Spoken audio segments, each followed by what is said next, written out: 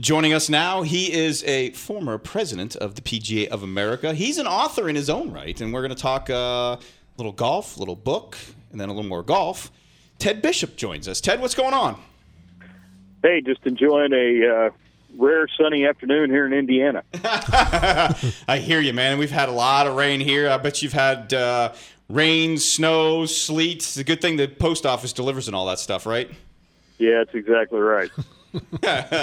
So, your thoughts? I'm sure you know Tiger, fairly well from starting up the committee to for the Ryder Cup and all that stuff, and being in meetings and whatnot.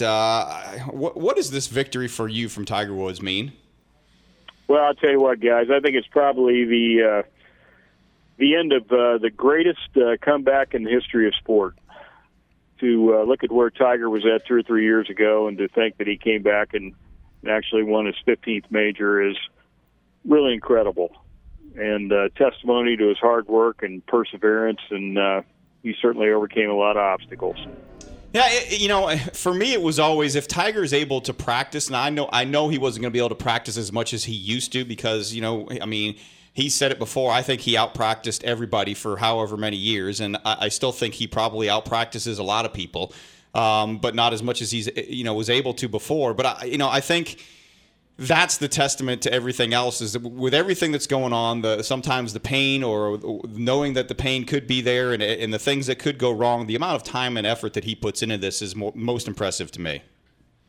Yeah, I think so, but I think also the mental hurdles that he had to overcome, and nobody will know what was going through his mind on that back nine yesterday, but when you look at the quality of shots that he hit on 15 and then 16, and you look at really, I would say his short game, by and large was pretty good the entire week, and I go back to several years ago when some people thought that he might have the chipping yips, and he struggled with his putting on and off. There had to be a lot of demons going through even his head when it's been so long since you'd won a major, and you know how much that had to mean to him. And for him to, after he makes that birdie on 16, hits 2 quality shots on 17, and I think at that point you knew he had it, and he was back.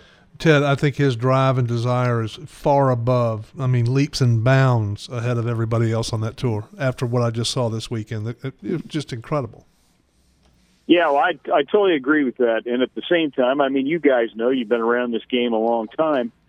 There's just certain things that can pop into everyone's head under circumstances. And, he's human, and he had to be fighting off some demons. There had to be a lot of emotion coming down the stretch, and Molinari looked like he had things well under control walking off the 11th green, and we saw all hell break loose again on the 12th hole there at Augusta.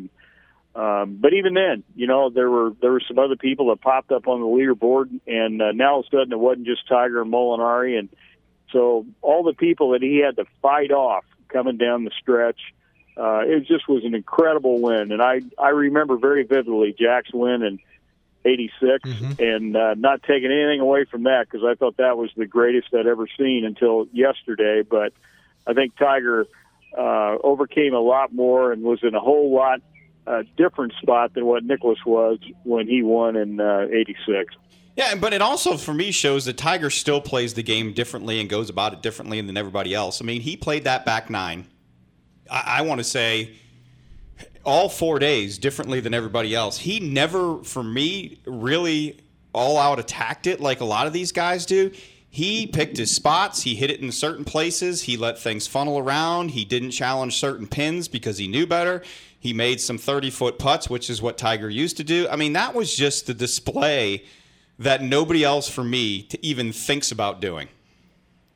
Yeah, I agree with that, and he certainly looked like a guy that had won the Masters 5 times now. He really did. All right, so let's change over to this book. The name of the book is Golf: The Untapped Market: Why the Pros Are Failing to Grow the Game. And you were sent this book a while back, and it kind of sat around on your desk, and it sounds like you were heading out on a trip down to Florida, and you grabbed it just for something to read because you didn't have anything else. Well, that's exactly right, and the title did catch my eye, and it was several weeks before I actually took the time to read it. And once I got into the book, written by Chuck Thompson, I'll tell you what, guys, it was the most brutally honest and informative book that I had ever read on the golf industry. And I think that particularly those of us in public golf, we have tried a lot of different things over the years to try to grow the game at our facilities. And I get back to when I was vice president of the PGA of America, and we hired the Boston Consulting Group to come in and do a growth of the game study for the PGA of America.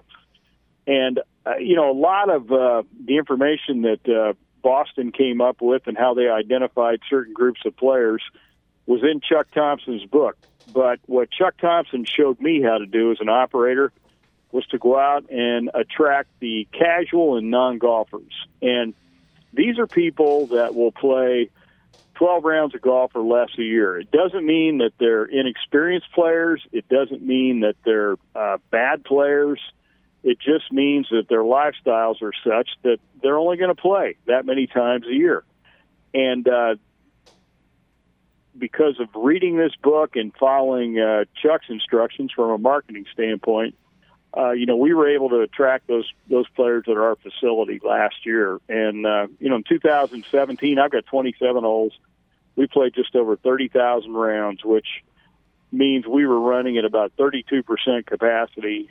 And last year, after implementing the MMC program, we played 48,400 rounds, saw our rounds played go up 60%, saw our revenues go up about 25% from an operational standpoint. And the guy's an absolute genius.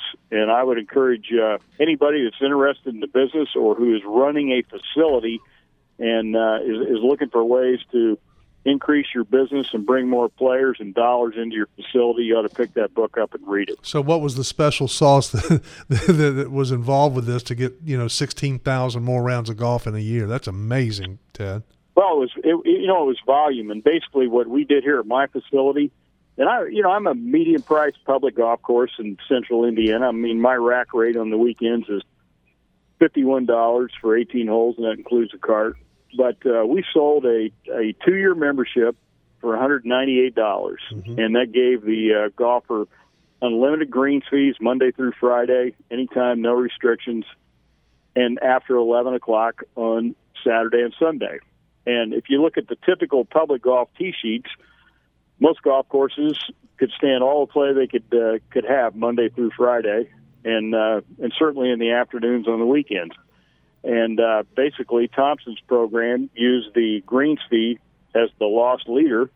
And these people came in, they rented carts, they bought merchandise, they bought food and beverage out of my snack bar, and we basically put bodies in empty tee times and generated revenue.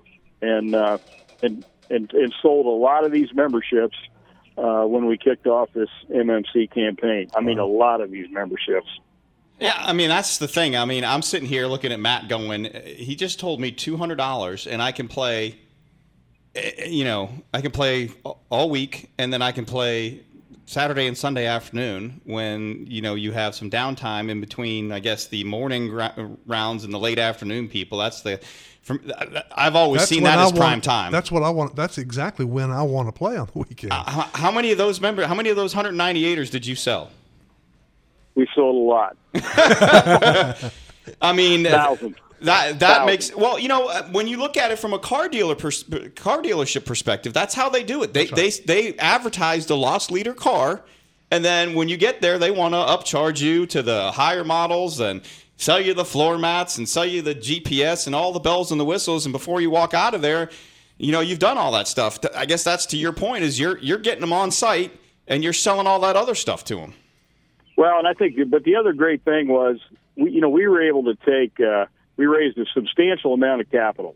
Okay, I mean, right. Close to $1 million in the membership sales, and then we were able to go out and buy a bunch of new turf equipment, which we needed, do some, bunker renovations on the golf course, really enhance the experience for everybody that played here. And the interesting thing is, my full golf members are paying between $2,500 to $3,500 a year to play here. And, one of the concerns I have is, okay, well, I wonder how many of those people are going to convert to this other membership. But, because of the access that they had, unlimited, because they're able to book tee times 7 days in advance, this new membership opportunity that we had, they had 3 days in advance that they could book tee times. There were some restrictions that certainly went along with, with that membership program. And, the great thing of it is we virtually lost none of those full golf members. Wow. And they all enjoyed the enhancements and the upgrade to the facility. And our golf course is so much better off today than we were 2 years ago. It's not funny, and we owe it all to Chuck Thompson and MMC. So if I'm hearing you right, the untapped market is simply the casual player that's going to play less than 12 rounds a year. That's the untapped market. And then you capitalize on them by your marketing efforts of what you did. Is that? Am I right, Ted?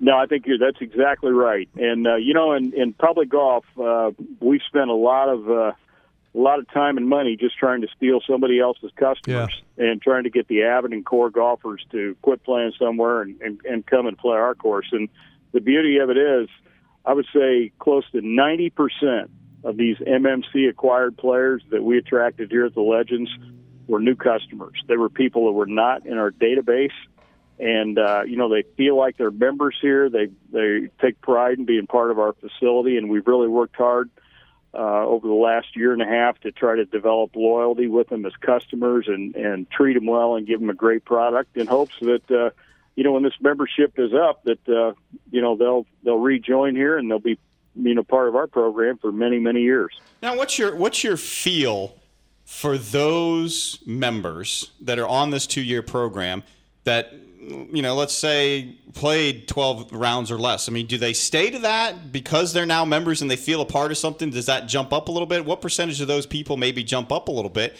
which obviously helps you out because now they're renting a few more carts and they're buying a few more snacks and all that stuff? Yeah, no, you definitely see some of that. And where we really saw it was in our instructional programs.